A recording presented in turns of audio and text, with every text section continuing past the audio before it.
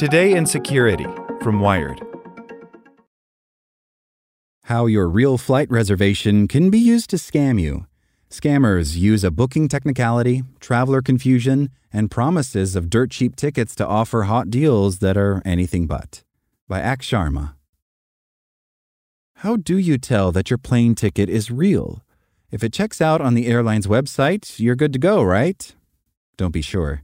Fraudsters are abusing a little-known but decades-old technicality in how airline reservations work to con people out of their cash. Mevany Ferguson, who lives in Kent in the UK, says she was scammed out of £994 or $1,267 by someone claiming to work at a travel agency called Infinity Global Travel. A single working mother of 2 daughters, Ferguson says she was sold what appeared to be a valid British Airways ticket from London to Kingston, Jamaica. When she looked up the reservation on BA's website using the confirmation number and her last name, it showed up valid and fine. But about 2 weeks after purchasing this ticket from Infinity Global Travel, and just days before her scheduled departure date, the reservation disappeared from BA's website without a trace. Ferguson, who also relayed her story to the UK's Channel 5, contacted the airline and explained her situation. But she was told there were no flights booked in her name. BA would not release information to Ferguson, as she was not the party who had directly booked the reservation with the airline, she says. After some persuasion, the BA representative ultimately told Ferguson that while the reservation code she provided was correct, there was no record of an e-ticket number. Ferguson has since tried to get a refund from the supposed travel agent, who has neither returned her money nor responded to subsequent calls and emails. A BA spokesperson asked Wired for additional details so they could investigate, but did not otherwise respond to a request for comment. This problem isn't unique to British Airways or any one airline in particular. In fact, it's an intentional part of the air travel industry's reservation process that scammers can abuse. Like many travelers, Ferguson did not understand the difference between a confirmed and a ticketed reservation, travel industry jargon terms that are not synonymous. The system makes it possible to create what appears to be a valid flight reservation, but which is actually a mere temporary reservation hold. Here's how the con works. A scammer entices customers with cheap airline tickets through email, a website, or social media. Once they have a victim's details, the scammer purchases a reservation hold, not the actual plane ticket, via a travel agency. They then pass that hold on to the victim as a legitimate ticket.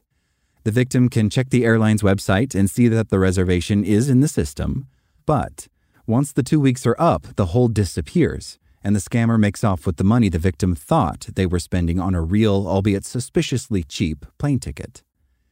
Most airlines will not let individual passengers hold a prolonged reservation directly.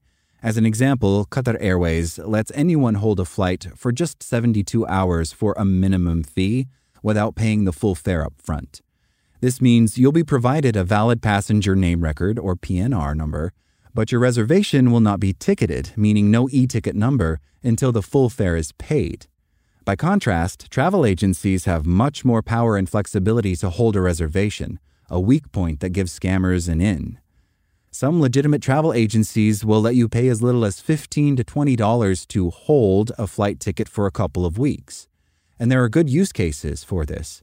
When applying for a tourist visa, for example, embassies or consulates of a destination country may ask applicants to provide proof of return travel. Rather than purchase a full ticket, applicants may instead opt to pay a travel agent a small fee and get a valid flight booking with a real PNR number that can be verified by the visa officer on an airline's website. Should their visa application be refused for any reason, applicants lose only the small fee paid to the travel agent, a better deal than hassling with an airline to modify or cancel a full ticket or failing to get a refund entirely.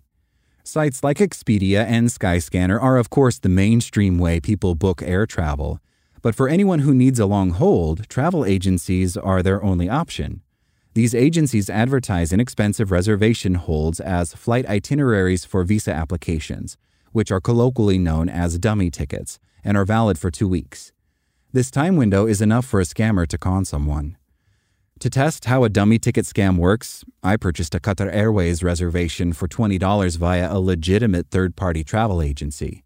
For the 2 weeks after I made this booking, Qatar Airways' website would show the confirmation number as valid, but no e-ticket number is listed anywhere on the reservation, indicative of this being a mere hold, meaning it's a reservation that's confirmed but not ticketed.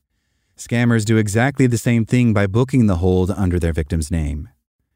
Scams aside, the gap between reservation holds and ticketing can cause problems for travelers all by itself.